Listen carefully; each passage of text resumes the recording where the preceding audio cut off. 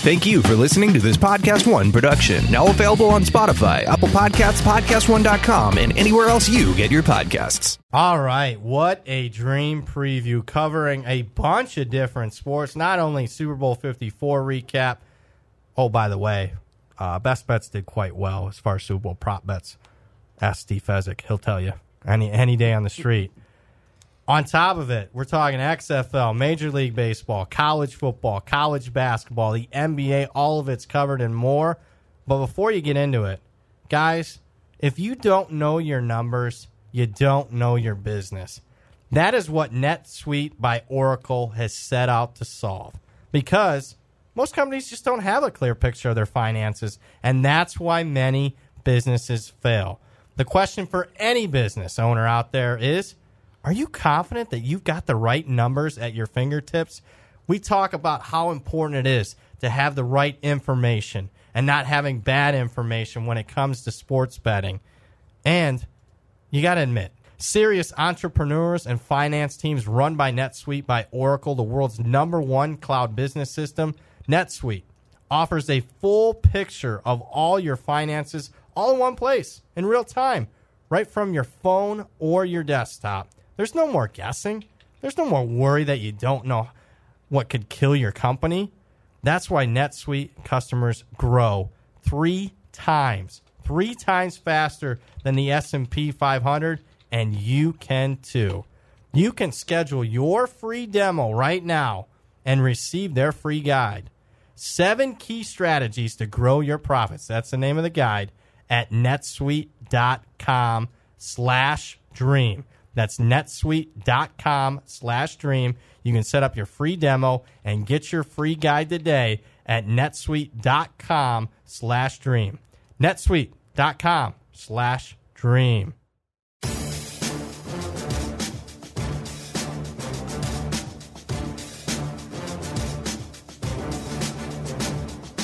Welcome to RJ Bell's Dream Preview. Weekly winners from his Wise Guy Roundtable. Broadcasting from the pregame.com studios in Las Vegas. Here is RJ Bell. That's right. Dream Preview post Super Bowl 54 edition. I am Brad Powers, filling in for RJ Bell, taking a personal day, a much-deserved personal day. Steve Fezzik in the house alongside of me. Not only on this podcast will we, a majority of it, talk Super Bowl recap, not only the bets, but what happened, what our prognoses for both teams moving forward, some Super Bowl future odds as far as already odds on the 2020 football season. But we'll also talk some XFL. That's right. Welcome to the XFL. You got to get that phlegm. Do you remember that? You don't know what that is, do you? He hate me. He hate me, but, I mean, that was Vince McMahon when he did that. He was here in Vegas. You sound like Michael Buffer when you did that. We'll see. So here's what we'll be talking about. Not only Super Bowl 54, XFL. We will, believe it or not, talk a little baseball. Mookie Betts' big trade to the Dodgers. Fez has the inside info on that. We got a best bet from Dave Essler, NBA action. We got a best bet from Brad Powers, college basketball action. Big game over the weekend, North Carolina Duke. That's coming your way here at the end of the podcast. And Fezzik with a baseball best bet concerning that Mookie Betts trade. But before we get to any of this, hey, I said, yeah, there you go. Hold on. Let's start the clock. This is going to be an hour of power, or the power hour, whatever you want to call it, and it starts right now. Put the clock on, and we got to listen from Mr. Flair. Showtime! Woo! All right, Fez. So Kansas City, right around a 1.5-point favorite. They beat the San Francisco 49ers, Super Bowl 54, 31-20. Total gets a big action on game day going under the total. That line came down 1.5. Before we talk any of this, though, let's just talk game specific. What did you see in the game? How did Kansas City mount the big comeback? Well, I think you got to give the San Francisco defense a whole lot of credit. Let's face it, for 53 minutes, they hold Kansas City to 10 points. Haven't seen Kansas City's offense stopped really the whole year. So I was very impressed with the San Francisco defense. I have to ask, though, what did we see from that San Francisco defense? The Super Bowl was eerily similar to their regular season, where it was so good the first half of the year, that defense, and then it looked like it ran out of gas and got tired. Oh, come on. I'm not buying that. You're not buying that. I'm not buying that. Fez, they had a week off. Mm-hmm. How tired can you be? You give up 10 points in 53 minutes, and then you give up 3 games in 5 weeks, and you're so tired. You give up 1 touchdown the entire game, and then the final 3 drives, touchdown, Brad Powers. And one, set up a major, almost, the cornerback, took the wrong direction in his own defense coverage. I mean, that was the one. That was the Tyreek Hill play, 3rd and 15. That was really the play, because freeze it, 3rd and 15. Yep. San Francisco has a 94% chance of winning the Super Bowl. There's about 8 minutes to play. Kansas State's going to have to punt if they don't pick up that at least half the yardage there. So looking back on it, how often does KC convert a 3rd and 15 there? Maybe 12% of the time, 15, certainly not 20%. So that was that was the play, so to speak. Let me ask you this, because I'll play the role of RJ, but I'll be a little tough on you. Don't we, in today's modern age of football, I'll talk from a college perspective, at the end of the game scenarios, don't we see normally teams go back and forth, even teams with really strong defenses like in Alabama? I remember these Alabama-Clemson games, teams just going, blow for blow, score for score. When it really matters in that fourth quarter, don't we see that? Was that really on the 49ers defense getting tired? Or is that just the way the game's played now? Well, where was the back and forth when San Francisco had the ball and they couldn't get it done at all against Kansas City's defense then? All right.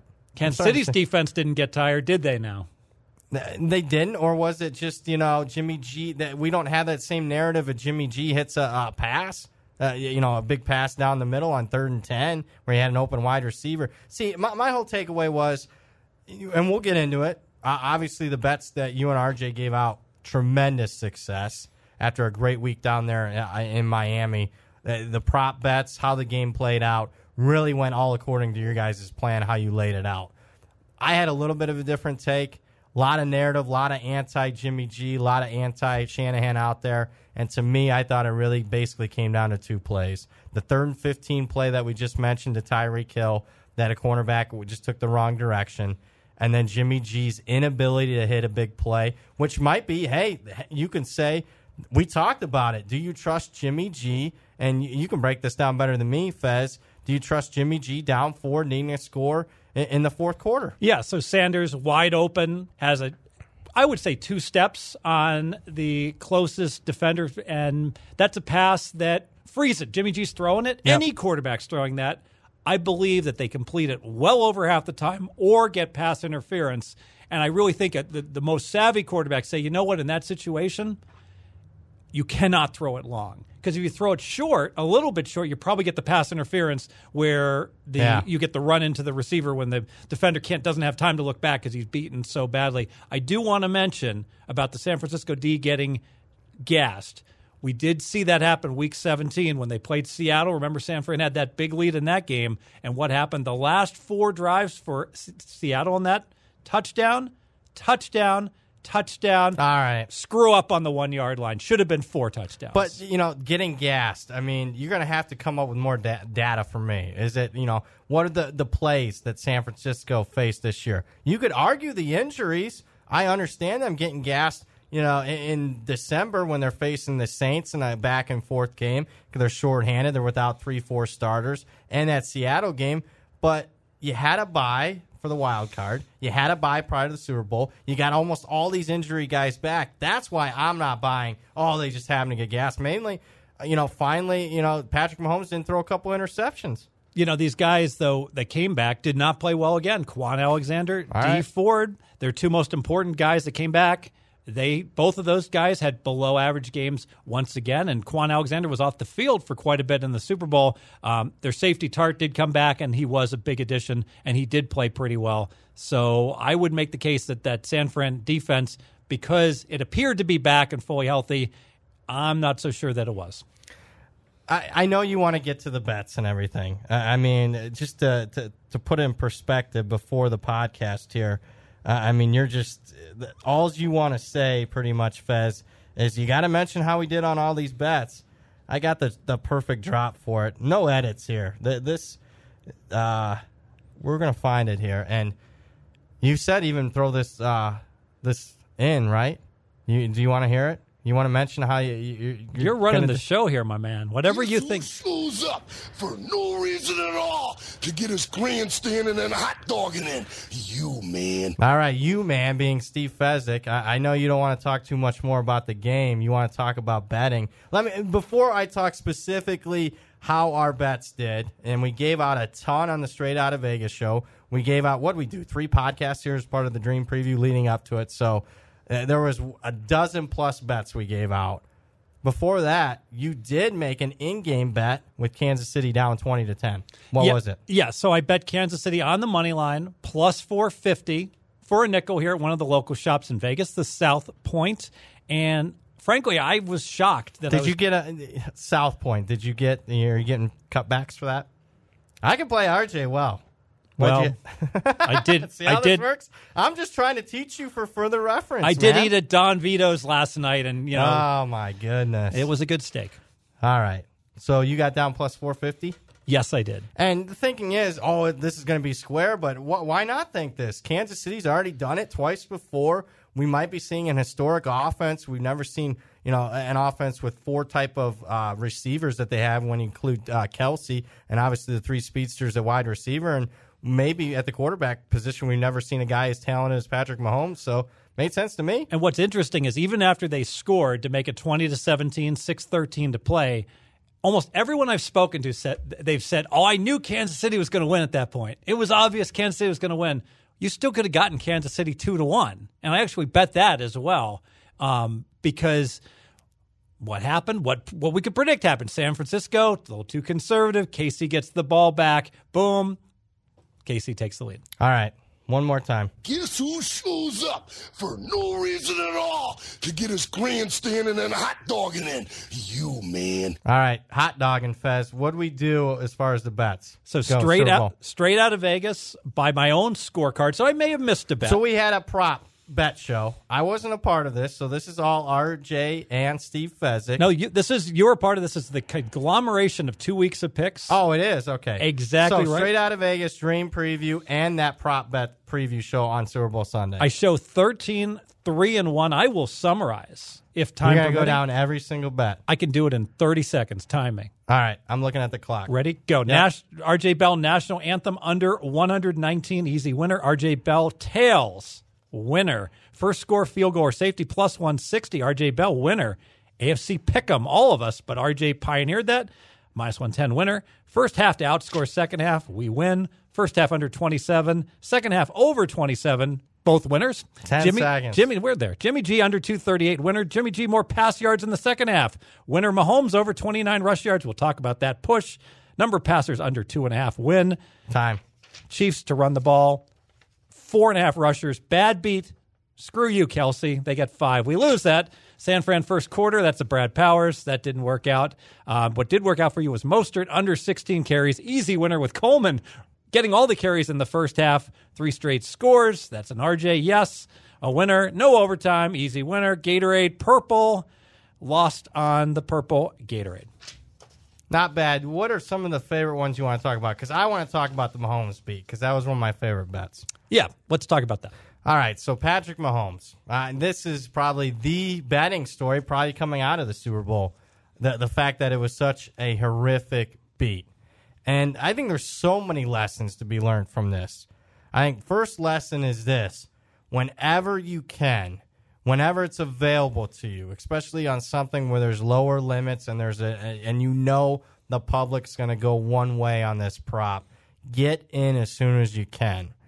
Now, Patrick Mahomes rushing yards, 28.5. Fair, pretty much opening number, available at multiple books. Yes. I bet it at Circa. We'll name sports books here. You bet it at South Point, 28.5. Could only get a dime on that. After I bet it, they moved it a full yard. So I rebet it again. I thought it was that good of a prop. Bet it twice. 28.5 was the first bet. So here's what's going on. It's the final possession of the game for Kansas City. Patrick Mahomes has 44 rushing yards. 44. What are the chances of him covering that number at that point? 100%. Well, it can't be 100%. It can be 99.5 rounded up. I would say 99%. Because, I mean, would you let me bet 100 to 1 against you? Yes. Oh, wow. All right. Yes. All right, that's fair then. So up 31-20. Ha! What do you think he's going to do? Run backwards into his own end zone? It's not. Do you really think he's going to get 4 plays off? I mean, that's remarkable to get 4 plays off. I mean, there's so many conspiracy theories. RJ brought up on Straight Out of Vegas. Hey, maybe the NFL tells the coaches, take all your timeouts to get more commercials in. And I mean, I'm not going that far, but I'm fine. It's somewhat believable. I'm fine with the 4 downs. Let me do the math now. Yeah, let's every time I kneel, I lose 2.5 yards, maybe 2 yards. You know what? We'll be conservative. We'll call it 3 yards, and let's be conservative and say, there's going to be 4 plays, which is unlikely. Also, very unlikely. 4 plays times it should be 2 yards, but we'll make it 3 to be conservative. That's a worst case scenario. 32. He loses 12 yards. He lands 32. So some people are going to lose that bet, but that would be more of a shame on you. You're very late to the party. Probably 25-30% of you losing. And even that's highly unlikely. Just the fact that they're kneeling, they may not have chosen to kneel. They could have just handed it off. And you're right. Typical kneel downs are probably going to be closer to 2 yards than even 3. If you asked me the over under 2.5, I'd probably bet the under more than the over all the time. So Patrick Mahomes somehow loses 5 yards, 3 yards, and then 7 yards. He loses 15 yards on 3 kneel downs. And then on the final one, because he's down to 29 yards, yes, I can do my math, 44 minus 15, 29. I'm afraid he's going to take another one, just run around and fall down. Yep, 5 seconds left. Instead, he throws it, and incomplete, and pretty much the only people that win were the people that got down within 24 hours of it opening up. You know, there really is a valuable lesson here, because I talk about how powerful it is to be the absolute originator on things. And I could argue that we really did originate this prop. Yeah. But if you're originating, like some people say, it's impossible to win every year betting, all right, or every season. Yep. And that's simply not true. I know bettors, they win every year. And you're like, well, wait a minute, Fez. How come no one can ever document it? There's no one in the world that has a documented winning record. Why? Because the people who win every year bet Mahomes over 28.5 rush yards. They get bets like that are just, so good, and consistently they beat the market and they get there when it opens. And so they're playing things like Sammy Watkins under 60.5 rush pass reception yards when the market is 49. They are getting such the better of it with the numbers that the law of large numbers just hits in one season. They simply can't lose. Fair enough. That's Steve Fezzik, Brad Powers here. This is the Super Bowl Recap Dream Preview edition. So Mahomes, obviously one of the worst beats we've seen all year. Even I'm not going to sit here and tell, I got the best of the numbers. I got the best of the number one bet. Second bet, since they moved it a full yard on me, I lost one. So we were both kicking each other for why didn't we just bet it over 30 and over 31, because we knew it was just going to go up to 35. Exactly. Why not? We really should have bet even more. That could have been a big loser. I mean, it already hurt enough. What are some of the other prop bets, Fez, that have caught your eye? Well, I want to talk about the ones that carry forward into next year, because I think that's much more significant. Let's do it. So a couple of them to look for next year. We talk about this every year for those who've been with us. Super Bowl starts slow. Super Bowls, the teams are extremely conservative, not just to start the first half, but as we saw with Shanahan, to end the first half.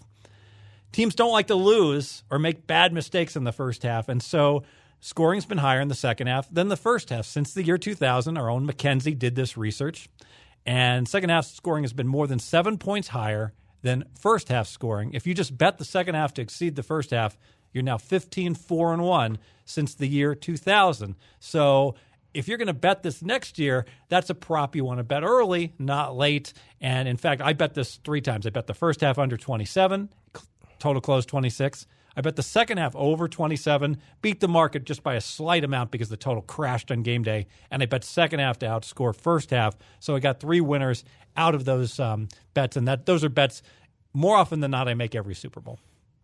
And obviously, my concern coming into this year's Super Bowl is so much of that data was the New England Patriots. who are getting off to historically slow starts. Keep in mind, in all those Super Bowls, the Patriots never scored a first-quarter touchdown. So I was a little concerned. Hey, a lot of those numbers are getting so influenced because the Patriots were a big part of almost half the sample size. The fact that we still saw it in this Super Bowl with an historically good offense in Kansas City, I agree with you, Fez. That's good moving forward. National anthem prop. What do we see there? Yeah, so what we saw is the rehearsal started, and then one day we're driving in to do the SOV show, and well, actually we were in Miami, so we were driving. We were riding. Ubering, yes. Yes. Who paid for the Uber? You paid for the Uber. All right, just making sure. Actually, I think Fox Sports paid for the Uber. Paid for one Uber. One. And that was, well, we're that not might going have been a mistake. Yeah, we're not going to talk about that. Yeah, let's not talk about that. That's all going to flow through gain loss in their Uber accounts, and it'll just get like Superman 3. Those pennies will be lost in the greater aspect of things. Bottom line is the anthem over under was 123.5 when we got on the Uber, and then by the time we finished the show, the anthem over under was 113.5. There was some serious steam on the anthem under on Demi Lovato. Lovato, of course. She did an excellent job, Fez. She did, and she did an excellent job for all those who backed under because she only sang it for 110 seconds and didn't drag it out. No grandstanding, no hot dogging by her. And what was interesting about the anthem, and RJ predicted this right, it leaked back up from 113. It actually closed 119. Some places had 115 I think and a half. That's public betting over minus 220. Yes. Exactly. The public's like, all these singers always draw it out. And so the public comes back. And so if you don't get the first kick at the can at the under 123, you had that chance to bet under 119 on game day on the anthem as well. Did you watch the halftime show? I did watch the halftime show. Did Johnny watch the halftime show? Johnny did not watch the game or the halftime show. Really? I was just asking because there's a lot of, I don't know if you've seen these on Twitter, a lot of young boys, let's just say under the age of 10, their reactions to the halftime show. I don't know if you've seen any of those, but it's basically little boys becoming men after watching the halftime show. I have the utmost respect for Shakira's ability to sing as well as her ability to strut. So she exceeded expectations. That's Steve Fezzik, Brad Powers. I want to talk about a prop, another loser for me. And this was, I put this on Twitter, and I got 2 dimes on this one, and it was Kansas City over-under rushers. We went under 4.5. I bet it right after the news of Shady McCoy being likely inactive for the game. So to me, that was a big sign that Kansas City wasn't going to use a lot of different running backs. They didn't. Well, how could they? They only had 2, right? Yeah, so exactly. They had Thompson, who might not. There was no lock he was going to get a carry. Exactly, and Damian Williams. Yes, and then Patrick Mahomes counts in there, and then somehow 3 different wide receivers, counting Travis Kelce, got 1 carry, and we lose. Travis Kelce, who has 1 freaking carry in 2 years, 2 years combined, he gets a carry, and this is what happens to Brad Powers. I cried. I'm not afraid to admit it. I cried. I cried on that one, Fez. You know, you got to give. That was a tough one. You actually have to give Andy Reid a lot of credit, and here's why. It's second down, and Kelce, they throw a dump-off pass to him, and he's going to just fall forward, get the first down by about 2.5 yards. And he makes the most peculiar, almost Tim Donaghy type of decision-making, trying to fall down, seemingly not getting the first down. It was the most ridiculous. If I was on the field, RJ would have cut me immediately. If that was me, not getting the first down on that play. I mean, how he didn't pick it up is beyond comprehension. So what does Andy Reid do the next play? Well, the defense, the last thing they'd expect is that they hand the ball to, or snap the ball to Kelce because he had just screwed up the play before, and that's exactly what Andy Reid did. So caught the Niners defense by surprise, first down, and we go down. That was my one prop loser in my prop package. I, too, had big bet. That was my favorite. That was under my 4.5. And you know what? I'd bet it for a zillion I'd bet it again. I'd go right back and bet it again. So any other props you want to recap? You know, I was lucky to win the under 2.5. Players to throw a pass. Yeah. because Samuel got the ball and he was looking. He was We looking were for very- Jimmy G. There was a lot riding on that, Fez, if you know what I mean. There, you know, I'm going to make a bold statement, and maybe like not many people are going to understand this. That was in one sports book. That was a $500,000 swing, I believe. Yes, on that one wink, prop. wink. Maybe So- we'll get into that in a future podcast. But I guess to sum it all up, when you go 13-3-1, Steve Fezzik and props, or at least the Dream Preview team, this is what Fez has to say. I'm already a multi-millionaire.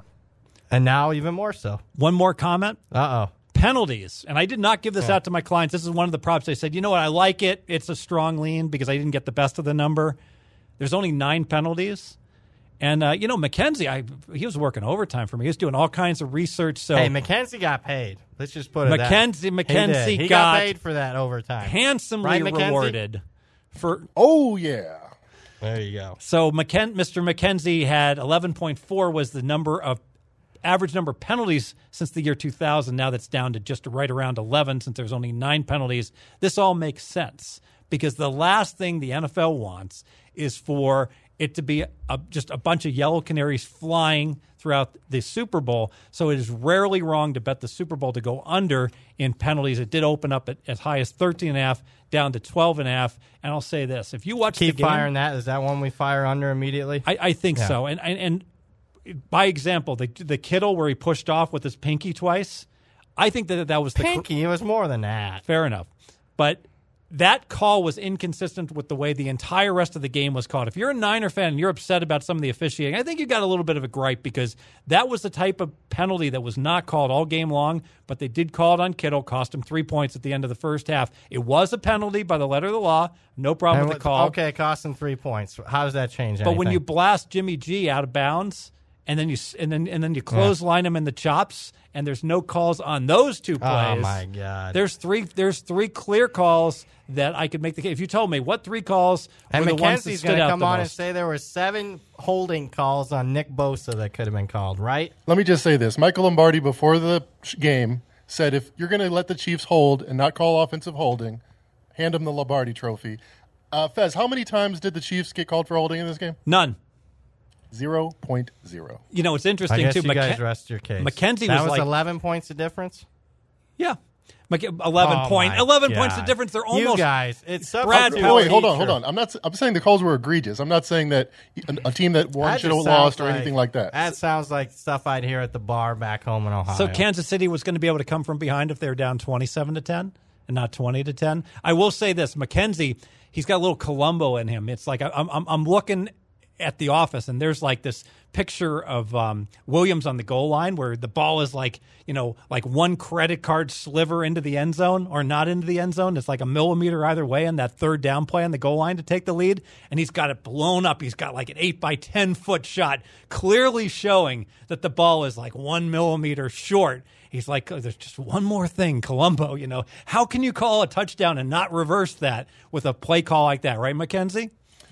It's just every 50-50 went the other way. I mean, I'm biased. I'm not going to watch it with clear eyes, and that's what we're about. Clear eyes, money, making bets. So I'm glad I followed most of your guys' bets and not my heart in the 49ers.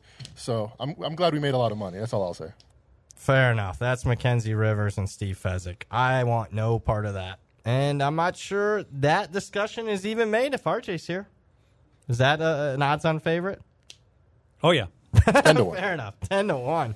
All right. Anything else? Prop buys.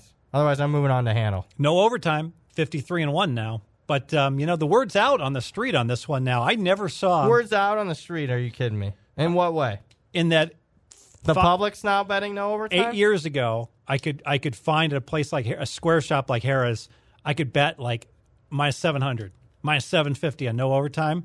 And now the best that I saw at any of my books, I had to lay 10 to make $1, and those were that was the rare occurrence. Most places stayed north of minus 1,000, even with a pick'em game. That's Steve Fezzik. Let's talk handle. You missed the Straight Out of Vegas show when we talked handle. Almost half the show on Tuesday. Fez, what were you doing that day? Study day? Study day. All right. That's funny. I don't get many study days. We'll see moving forward. Let's talk Nevada. The state of Nevada, once again, a winner if you're a sportsbook. Not if you're a bettor. Poor bettors here. Although, I don't know how much sympathy I got for some of you betting this. Are you freaking kidding me on this? First, let's talk handle. $155 million wagered, Fez. There was a lot of assumption out there, and I don't think the full story is completely written on this, because I think once California gets legalization as far as sports betting and really gets their act together, then I think that is the significant hit to Nevada's handle. But we haven't seen it really yet. $5.3 billion with a B. $5.3 billion bet on sports in 2019, an all-time record for the state of Nevada. Super Bowl, second highest ever, $155 million, way up from last year. I just think there was some Patriots fatigue last year, but $155 million wagered. That's the second most all-time, even though you got, 12, 14 states up and running as far as sports betting goes. And the books, 18.8 million win and a hold percentage of more than 12%. 12%. What can a drunk baby do? Flipping coins? 4.5% is the house edge. So more than 2.5 times as much as a drunk baby flipping coins. And I got to tell you, I keep hearing this year after year about how sharp the public has gone. Oh, the public's so much sharper than they ever were. I don't see it at all, especially on these one-time events, like when the Masters rolls around and people are betting on Tiger to win. Okay, maybe bad example. But in general... Yeah, he won last year. Yes. In general, the public is just the public, and they have no idea really what they're doing. And so it's all about the handle. If you can get them to just a bet, you're in just such a great spot, because here's the condemnation of the public. I'm a betting pro. It's what I do to make a living. I have contacts. I have other guys that bet to make a living on sports. I have yet to, and this is a shout out to anyone who is in Nevada. I'm going to say in Nevada, that was betting on the Super Bowl. And I guess I'll expand even beyond Nevada, but it was easier in Nevada. If you're a guy that makes a living betting pros and you lost betting the Super Bowl, I want to hear from you. You get a hold of me. I want to see what you played to lose on the Super Bowl, because I can tell you, you're not doing it correctly, because we talk about like the Mahomes over the 28.5 rush yards, but frankly, the sharp props won. There's a lot of ancillary opportunities. They won. The first half went under. The second half went over. There were so many like basic strategy, good props. If you just played every player to go under, you won, which is a strategy we talk about all the time. We saw inflation with all the numbers. We saw Mahomes go up to like 312 pass yards. We saw... Now, you lost Tyreek Hill to go under, but you won almost everybody else to go under in terms of the big-name players, Mostert going under and the like. There was just... Now, the sharp play, the Mostert we gave out. So if the pros are winning, and there may be a 13-3-1, what we gave out just here on the previews and straight out of Vegas. Say the pros are 50 million of that 155. So if 1/3 of the volume, the pros, instead of saying they're winning, we'll call them break even, which is ludicrous. Even if they're just breaking even, now the public isn't losing at a 12% clip. The public's losing at an 18% clip, and the pros won, so now the public's losing at more than 20%. How are they losing, Fez? They're not taking your advice. No one's listening to Dream Preview, I guess. I tell you how they're losing. I'm going back to one of my first Super Bowl experiences. They're betting needle in the haystack props, and the first bet I saw a guy not publicly talk about, but talk about it in a book, was when Denver was down 27-0, I believe, or 28-0 against San Francisco. The game ends. He holds up a ticket. First player to score, Sammy Winder. And I'm like, what was that? 20-1? It's 5-1. And he's like, I can't believe I blew a buck on Sammy Winder. Good Lord. Yeah, I was talking to a few Square people, and I was just, I always ask because I like to get a feel for what the public's doing, and they are betting that. First player to score, MVP type odds. And even though I can't emphasize enough, why are you playing that? They look at me like I'm just like from another planet. They think, oh, I just think there's value. I've won in the past. And I just want to say, no, you haven't. You haven't won. Well, you won one time. That's the one you remember. It's not the other 3 times that you lost. Even on Twitter, I see tickets like, San Francisco to score exactly 20 points or Kansas City to score exactly 31. I got that one right. There was one guy. Yeah, one guy got both, but here's what they don't report. And this is where I agree with RJ when he gets so mad at some of the people covering sports betting. I agree with them here. I mean, why is the question not asked, well, is that all the guy bet? Was just those two? San Francisco to score 20 or Kansas City to score 31. They report on the win that this guy had it, but they're not reporting the full story, in my opinion. I'm sure he bet 15 different scores, right, Fez? Exactly. Just like a Poker Pro database. You see this all the time. Well, lifetime earnings of $12 million. What's the net earnings? Because this guy's playing every single event in the World Series of Poker. There's the $3,000 buy-in, there's the $10,000 buy-in, there's the $25,000 buy-in, and I can tell you, a lot of these poker players that have multi-million dollars to their name, they really haven't done nearly as well as you would think. And some people have come at me and said, "Well, Fez, you've got almost $1 million in contest winners. How about your losers?" And to which I respond, "Well, how many contests do you think I enter each year, in terms of the sports betting contest?" And the answer to that is that typically like 3 or 4. That's the maximum. Probably not enough, Fez. You got to get that over $1 million.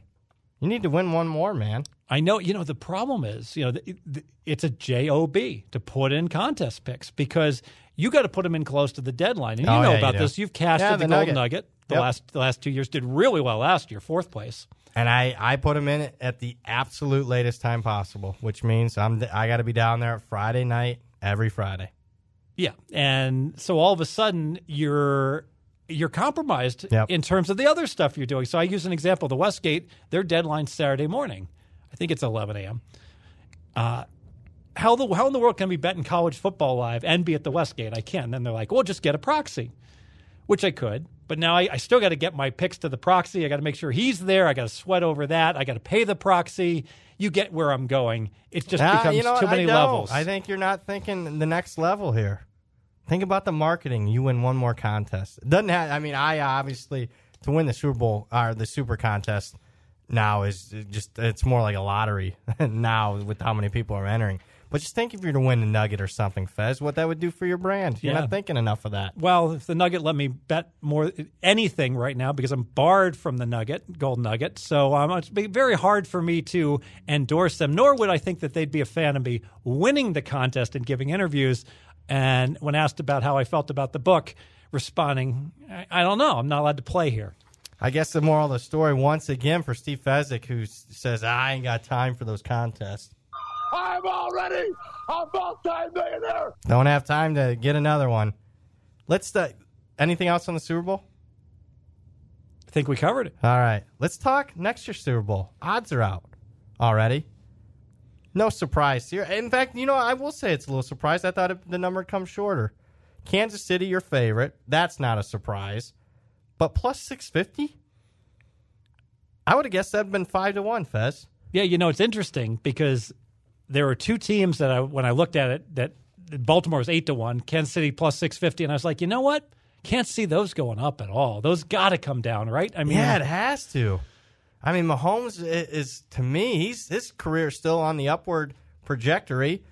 They're not going to owe him $40 million unless they really sign something this offseason. There's words, things on that, but he's still on his rookie contract.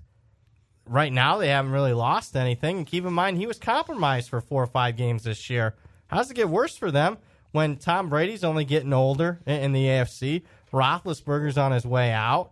I just don't see how they're not in the AFC Championship again. And you also go back, this is a team that's a D Ford offsides away from making it back-to-back Super Bowls. Dynasty. Kansas City and Baltimore, my final power ratings, KC better. Both of those teams almost a touchdown clear of the third best team in the NFC. And that was New England, who we would expect to get worse. Yep. And then Tennessee, who I don't think is going to get any better. No. Let's keep checking down here, and we go all the way down to the Houstons and the Buffaloes of the world, barely better than an average team. I think we're going to see Baltimore and Kansas City as a projected AFC title game next year. Yep. And it'll be very interesting to see how defensive coordinators with an entire offseason to combat Lamar Jackson See how that works. Be very interesting to see if he's able to get through another year and stay healthy. That's Steve Fezzik. Ravens 8-1 after the Chiefs as far as Super Bowl 2020 odds. 49ers 9-1 2020 season, which is played in the year 2021.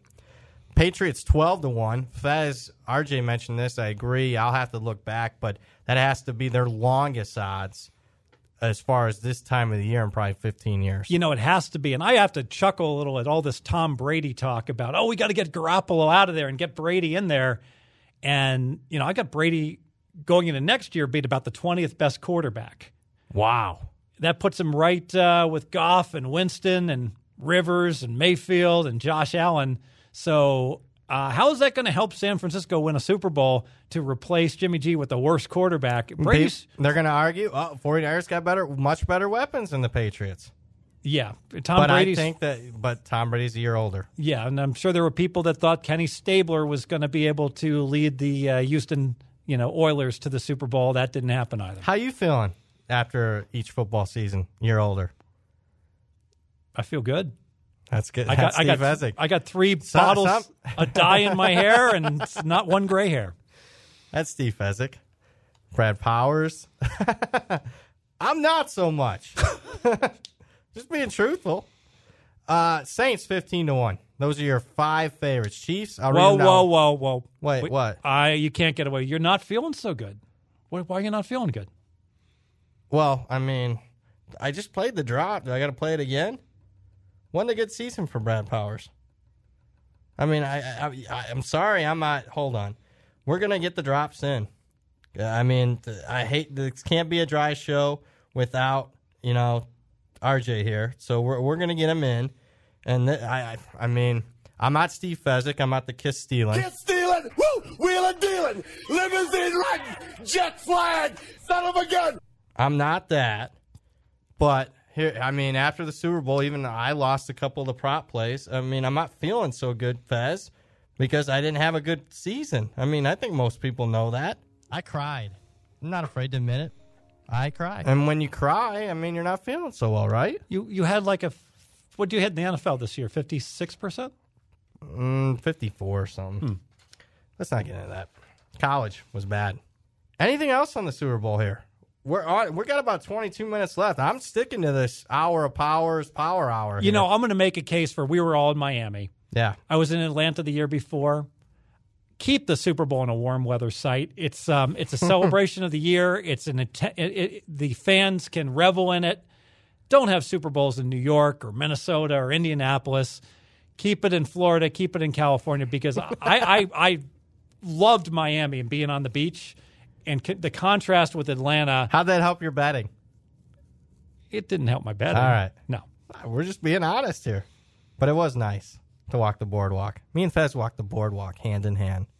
Just picture that for you out there. listening. You got to tell the story about how we felt we were going to be attacked. Go ahead. Oh, there's this player. This is unbelievable. So it's at night. It's about 8, 9 o'clock at night. Walking the boardwalk, because, we checked temperatures. It was the only place in the United States that you could have been outside, T-shirt, shorts, at night, walking. And you could hear the waves. You had, what do they call it, the mangroves around there growing up on the boardwalk in Miami Beach. And there's this guy running right at us. Big dude, shirt off. And we'll call him African-American. And... no dig whatsoever, but I'm saying he was probably 6'2", 240. It's like a linebacker bearing down us. Yeah. 100 yards, 80 yards, 60 yards. And then when he gets to 50 yards, he starts yelling. He's screaming, ah! I don't know about you, Fez, but the old ticker of mine was skipping a little bit of a beat. I was just trying to calculate if I could outrun you. That old story. That'd have been close. Can't outrun him. Yeah. And apparently the guy was just doing sprints on the boardwalk, which I didn't understand because there's a little bit of sand on the boardwalk. I'm only 36, but geez, I already got this old man mentality, I guess. But I was like, geez, I don't think the boardwalk's that good of a place to do these sprints with the sand. I'd be slipping. This guy was all out sprint right at us. 6'2", 240, shirt off, muscles. Can a brother sprint? What's that? Can a brother sprint? What was that off of? No, I'm just asking. Can a brother don't- just sprint At and 8 have o'clock fun at- with his shirt off? 8 o'clock at night, right at me and Fez? He just got off work. He had a long day. I guess so, but the screaming's what got me. I don't know, man. It was like Arnold screaming at the end of Predator. Remember when he called out the Predator? He had that thing, that fire in his hand. That, if you want to imagine what the screaming was like, it was like Arnold Schwarzenegger Predator type of scream. And I was We're not a high pitched rap house. It was like. I was feeling, what was that, Billy? Like a little bit like him. I was just going to put like a little X on my chest and just say it's over. Yeah. I have no chance against this guy. What's it like when they say just play dead when a bear or something attacks Wow. you? If I could not run fast, that's what I would have done. Just play dead. Let's move along. Good story, Fez. Lighthearted there. You know what? I'll tell you what. We're going to move because we're limited on time. I want to keep it to the time here because this is what we're going to start doing here as far as the dream preview. We'll talk more Super Bowl loser hangover, the misperception of that. If you want to check out Straight Out of Vegas, we really broke this down well. Mackenzie did the research. Check out the Straight Out of Vegas podcast. You'll be surprised as far as the recent trend of the Super Bowl loser hangover. Is there a hangover effect anymore? Research might contradict that a little bit. And we obviously broke down because I think there's some questions, and we'll talk about it, I'm sure, on a couple podcasts in the offseason. Jimmy G, Shanahan. You know, I do want to hit on Shanahan. Where do you come on Shanahan's decision-making, Fez? I think it was fine at the end of the first half that he did not call a timeout when Kansas City was punting. Okay. I don't think it was fine once the punt goes out of the end zone. You know me, Brad. I'm a live wagering expert. And at that point, San Fran has the ball in the 20. There's about a minute and a half left, a little less. The offense is favored in almost every case to score over the defense. So if you said, if I'm live wagering, would I be willing to lay minus 145 on San Fran? Yes, up to probably that level. Wouldn't lay like minus $1.80.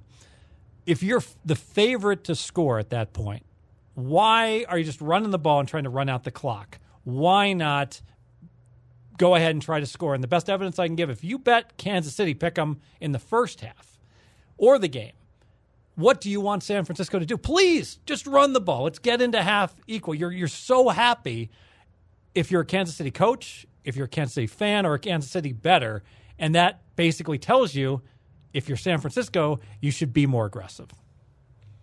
And moving forward, are there concerns with Shanahan as far as you're concerned? I think so because of the Atlanta debacle. So now it's happened twice that when he was the Concerns in the high leverage, high stakes games like playoffs, or are you just concerned in any other time, or you think it's specific to maybe the Super Bowl I think it's or championship game? specific to the high stakes, biggest game. Specifically, if it goes back to a Super Bowl, here comes the question. Well, you've been a part of a team that had a 98% chance to win the Super Bowl and a 94% chance at your high water marks in both games, and you have no rings. How do you feel about that? Not good. And Steve Fezzik, Dream Preview, Super Bowl 54 recap. Real quick. I don't think I got anything else, really, actually. That's going to wrap the Super Bowl. It's a wrap. No edits here on the Dream Preview. Let's talk XFL. That's a Vince McMahon thing.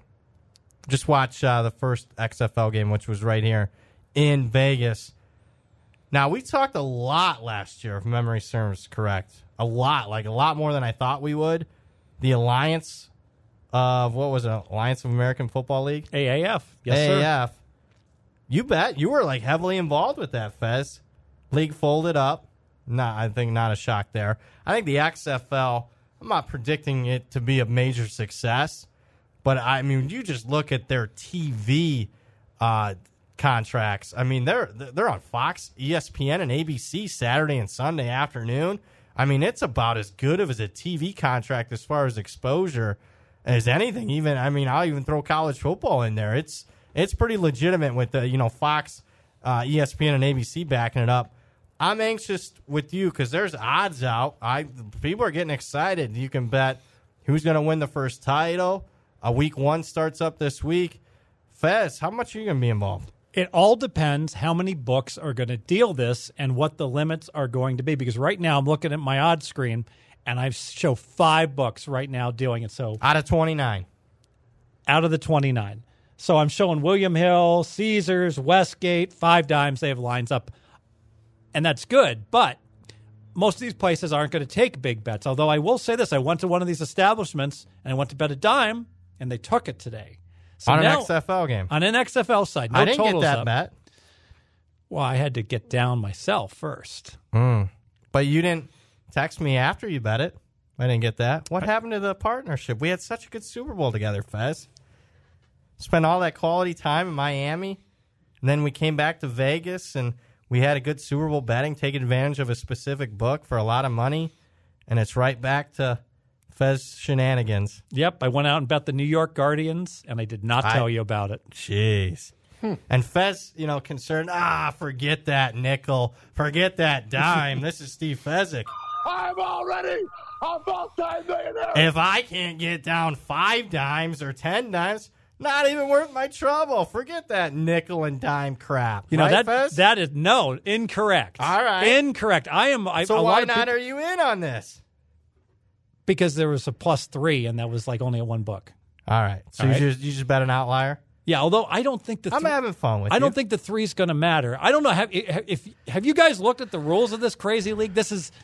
We got like 2 minutes for me to summarize some of the stuff going on. By what I read, Yeah, we're good.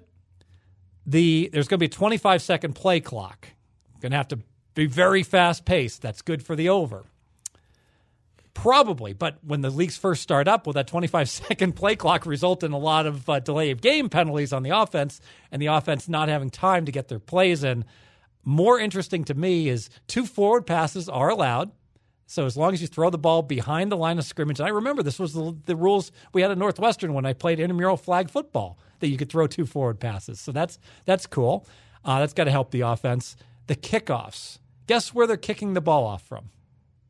10-yard line. The 35-yard line. So always touchbacks. No, because you're going to onside kick it. No, because they're not kicking. Yeah, they're kicking it from the other 35.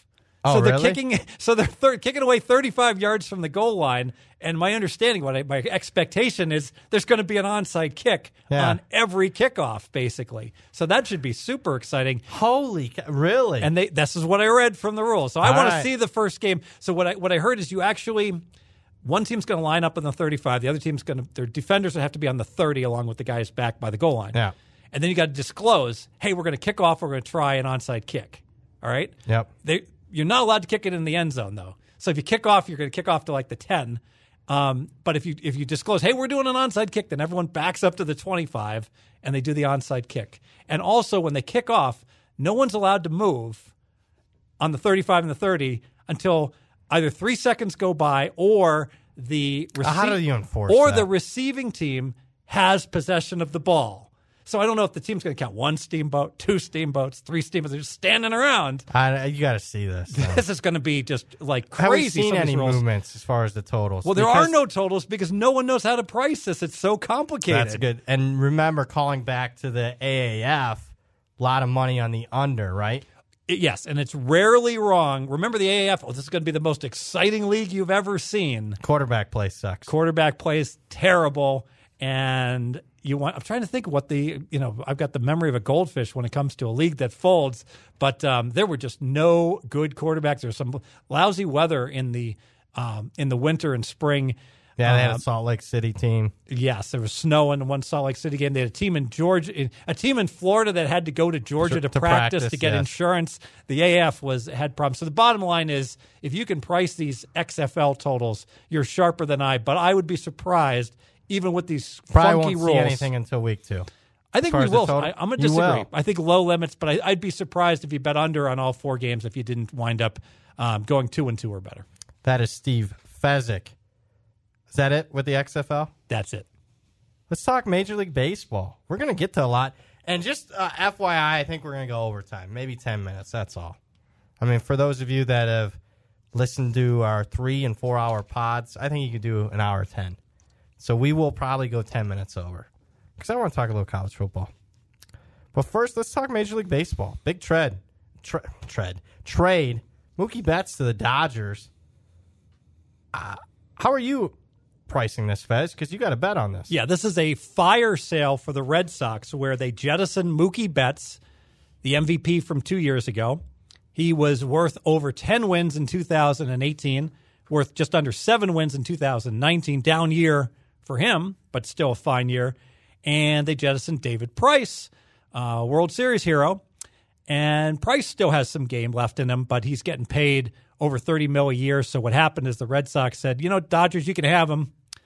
But the Dodgers said, we'll take him, but you got to pay half his salary. And the Red Sox said, deal, because they want to go ahead and get rid of a lot of this compensation off their books.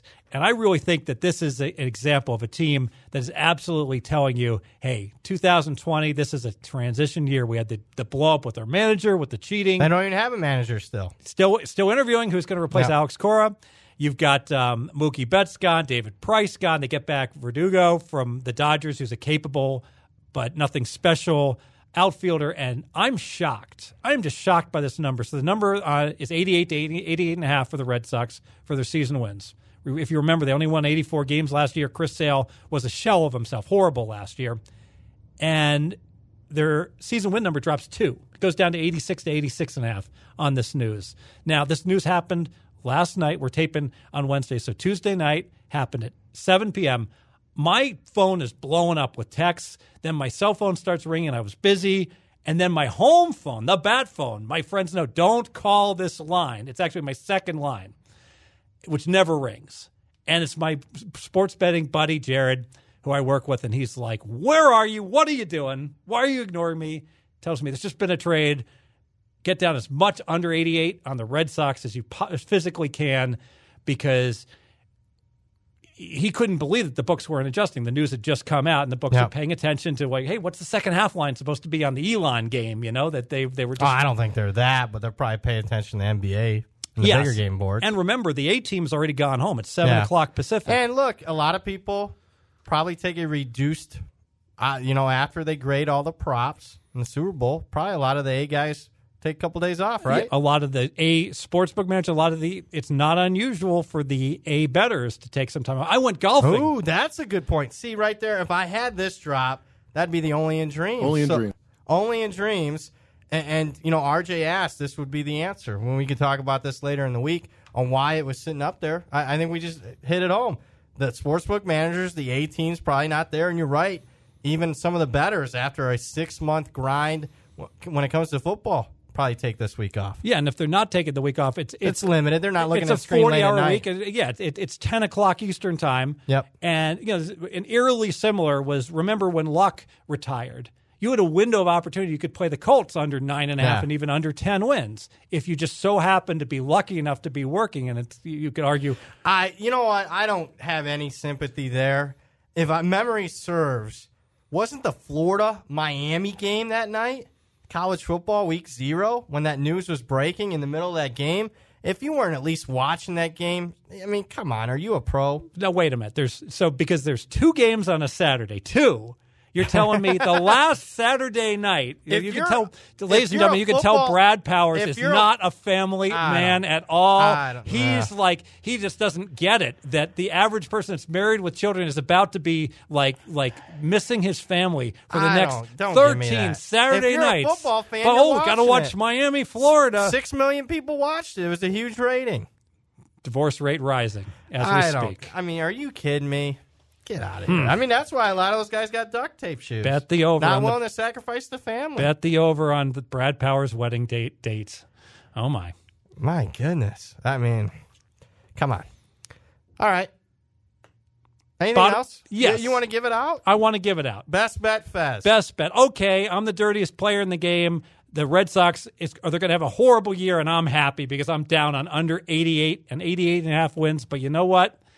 Red Sox aren't going to win 88 games. They're not going to win 87 games, and they're not going to win 86 games. I'm going to make a bold prediction that their Red Sox season win number closes south of 84. This is just going to get everyone who does the work and the analysis is going to come to the same conclusion. It's a fire sale in Boston. It's a lost year, under 86.5 wins for the Red Sox.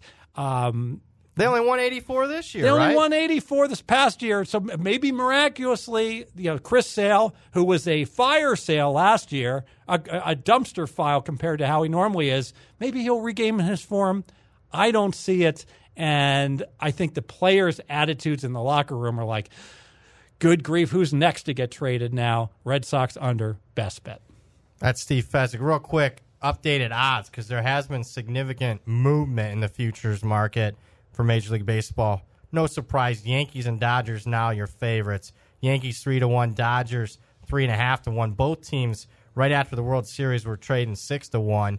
Astros a sell on them, 5-1 down to 8-1. I think 8-1 isn't down enough in my opinion.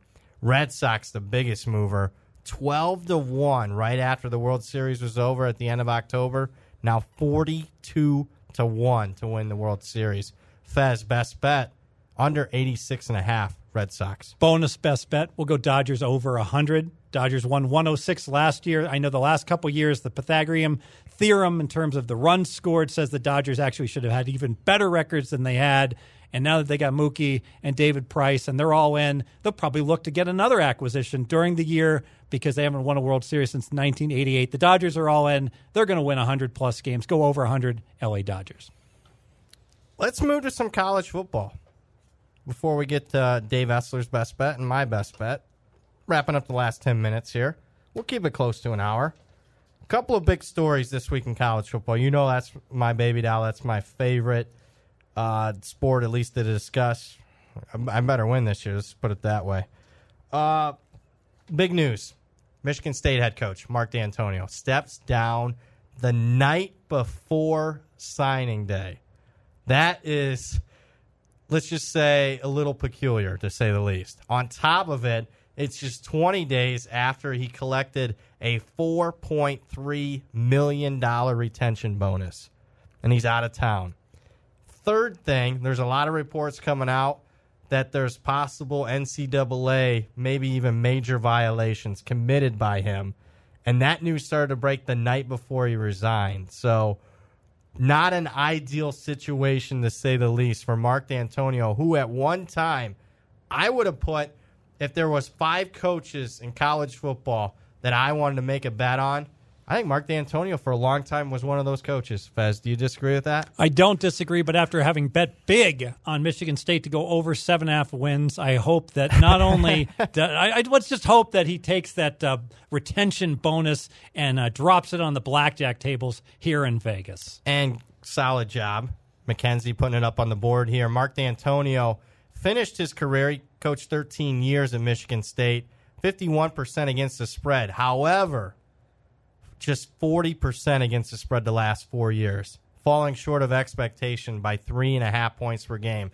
So prior to the last 4 years, he was certainly one of the more profitable head coaches in college football, particularly in the underdog role. But that program is certainly taking a step back, not only on the field, off the field. It isn't just these recent NCAA violations. There's a whole Larry Nassar thing that's going on, multiple player arrests. And I honestly, look, for as much as we bang on Jim Harbaugh at Michigan, that also significantly impacted Michigan State. He's not beating up on Rich Rodriguez and Brady Hoke anymore. That changed. Penn State's better than what they were at the end of the Joe Pa era and the scholarship reductions that they had to start off, James Franklin's era. So somebody's got to lose in that division. And I don't like Michigan State moving forward. Now, I make bold predictions. I did predict who Washington State was actually going to hire. I said it, predicted it straight on Vegas, that they would go out and hire Nick Rolovich. A-plus hire for them. The A-plus hire that for Michigan State, I think, is Luke Fickell. He's the Cincinnati head coach. But I'm wondering, with this whole NCAA hovering around him, it's not good timing. You're already 1 month behind the 8 ball here as far as when normal coaches are hired. In fact, it's probably 6 weeks. I'm not sure he takes the job. I think he'd be the perfect candidate with all his ties to Ohio, Michigan, and whatnot. But I'm not sure Luke Fickell takes this job. And if he doesn't, then I think Michigan State maybe goes to like a Pat Narduzzi for Pittsburgh. But I think that would be a step down for Michigan State if they don't get Fickell. That's enough with college football on that front. One other college football story, signing day as we're taping this. Today was National Signing Day. Couple of stories, 3 quick ones here, and then we'll get to my best bet and get you guys out the door. Number 1 story for me, looks like Georgia's going to sign the number 1 recruiting class. I'll say this, Kirby Smart has to start putting up or shutting up. And he's won a lot of games. He's made, got Georgia the SEC championship game 3 straight years. They've gotten to the playoffs. They got within, 1 play of winning the national championship. But sooner or later, you got to make that final step, because as we enter the 2020 season, at least from the last 4-year recruiting average, Georgia arguably will have the most talented roster in college football after finishing number 1 in recruiting this year. Speaking of high recruiting ranking, Clemson. This is remarkable. I know Clemson and Alabama have been the 2 dynasties in college football the last 5-6 years. Obviously, Alabama a little bit longer than that, going back 10-plus years. But Clemson, prior to today, never signed a top 5 class. In fact, they've only signed 2 top 10 classes prior to today. They signed the number 3 class, best class ever for Clemson football. So if you're thinking Clemson's going to slow down anytime soon, you're sorely mistaken. Clemson's the favorite heading into this upcoming season. Any thoughts on that, Fez? Oh, just strength of schedule. Obviously, Clemson gets a layup through the season, so that's a big advantage. Exactly. And at Notre Dame is probably their toughest game this upcoming season. That's in November. One other story. Got to feel they could lose that game. Hey, and still dude, I'll have a bet good you chance. right now, I'll lay 7 right now. I'll lay 10. Oh, I'll take the Irish plus 10. All right. Hold on. We need a bet. We haven't had a bet. All right. What do you want to bet? Nickel? Sure. Nickel. Oh, my goodness. Fez. When was the last time Notre Dame was a double-digit dog at home? Good point. Let me think. Mackenzie, do you know how to query that? Reggie Bush game? Yeah, probably. Definitely that one. I'm trying to think of one maybe later. Number 1 team hasn't come to South Bend since that game. I think that's the last time the number 1 team came to South Bend was that game. And I thought that line was closer to like 9. I thought some people took the Irish there once they saw the grass. No, I'm kidding. Many have mentioned Texas being like the best team that year that won the national championship. Yeah. And Texas was a 7-point underdog to that And we're USC down team. 38-26 in that game with about 6 minutes left. So USC was 7 points better than the greatest football team of all time. I still kind of like the 0-1 Miami Hurricanes. I think they're the most talented team. And, man, that 95 Nebraska team was really good. I mean, I guess I'm old school in the trenches. One other take. This is a bad look for USC. Speaking of USC, the last time the Notre Dame was a 10-point home dog was 2009 against Trojans. All right. They covered that game. Hold on. I'll give you a score. They did cover. I'll give you a score, 34-27. Exactly. We'll have to play that game. I could probably go through 30-plus years of Notre Dame football and give you an exact score on every game. That's not good. Not healthy. I think it's good. Another reason why Brad Powers single, ladies and gentlemen. And one other, speaking of SC, number 54 recruiting class. Fez, you, me, Mackenzie, Matt, RJ, Sleepy, bunch of people get together. You don't think we could sign the number 54 class out of SC without even taking a plane ride? I thought we were going to be the number 54 class. I mean, are you? Yeah, I mean, what in the hell is going on in L.A.? Number 54 by far. To put this in perspective, SC had never signed a recruiting class. Say what you want about recruiting rankings outside the top 20. The number 54 class. That's what happens when you got about 15 months of a head coach being on the hot seat.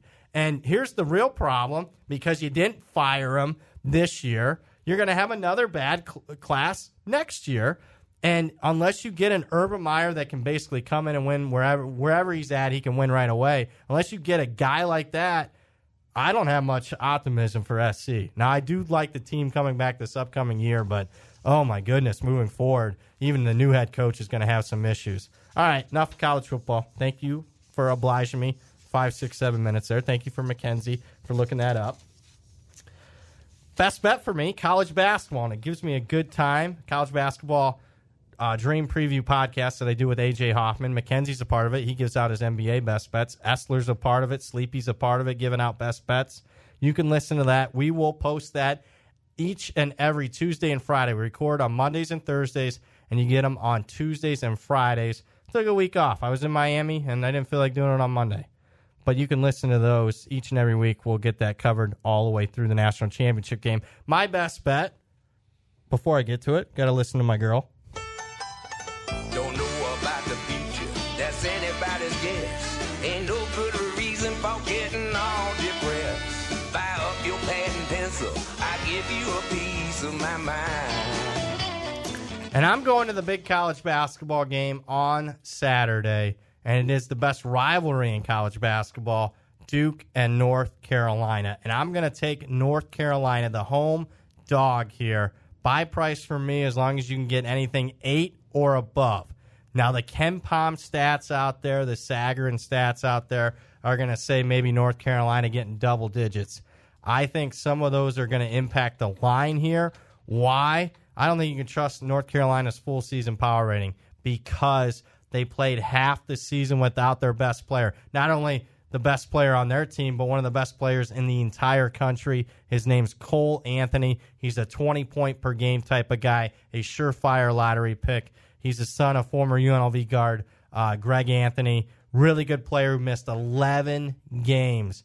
North Carolina in those 11 games went 4-7 without him. And what happened is everybody is listened all year long. North Carolina, historically bad season against the spread of all the major teams.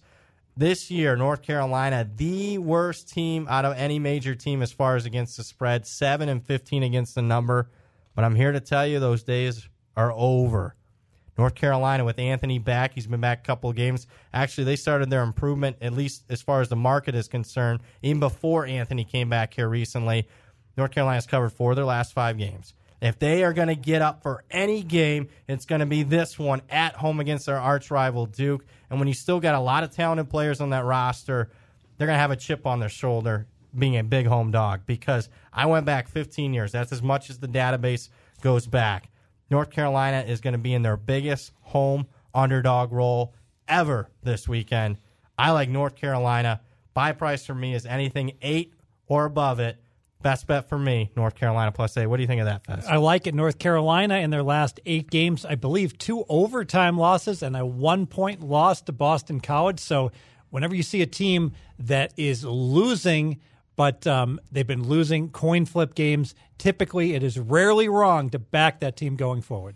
And guess what? I am not going to wrap this podcast up as far as best bets. Coming in on Friday night in the NBA, Dave Essler has a best bet on the Suns. Let's give it a listen. Here we are in the first week of February, and we probably already know 7 or even 8 of the NBA playoff teams in both conferences. At some point in the season, the NBA always gets to this point. I think this year it's much sooner than usual, which means not only will some teams experiment or trade, but I think more importantly, the better teams are just not going to bring the intensity night after night. But the good teams will continue to get even more expensive to bet on. Value will shift more to the underdogs, in particular, home underdogs. That's exacerbated by the fact that even though most teams have been trying, there's only 4 teams in the Eastern Conference with a road record above 500. In fact, if the season ended today, Philadelphia, Brooklyn, and Orlando would be the 6 through 8 seeds in the East with a combined road record of 26-49. With that in mind, there's a situation Friday that fits these parameters that I'll be betting. Houston is at Phoenix. It should be about -8. The better news is Phoenix will be rested. Houston plays the Lakers Thursday night. Houston plays fast. Fatigue could be an even bigger factor. Houston's just 3 games over 500 on the road. You got Capella and Westbrook that have been hurt. Houston's lost 4 of the last 5 back-to-back games. Phoenix might suck, but at some point, everyone has value, and the Suns have the value at home Friday against Houston. All right, that's Dave Essler on the Phoenix Suns on Friday night. Fezzik, great podcast. Just you and me. Didn't know that was going to be the case until just prior to the show, so I think we did a decent job. Certainly we missed RJ. Mackenzie Rivers in the house. Matt Christensen in the house as far as production goes. That's going to pretty much do it. You got any final thoughts?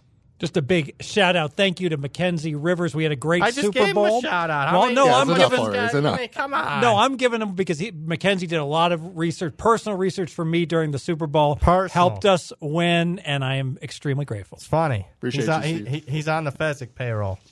funny how this guy, my goodness. That's Steve Fezzik. I'm Brad Powers. You can follow Fezzik at Fezzik Sports. That's FEZZIK Sports on Twitter, at Brad Powers 7 on Twitter. That'll do it for the college football, NFL, Super Bowl 54, Major League Baseball preview edition that we just went down. Bunch of sports. We'll talk to you guys next week.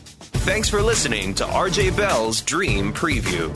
Catch the Wise Guy Roundtable each week. College football released on Wednesday, NFL on Thursday. Don't miss any winners. Subscribe on Apple Podcasts or wherever you listen. Visit podcastone.com and download the Podcast One app. Have a question for RJ? You can contact him directly on Twitter at RJ in Vegas. Live the dream with us each week.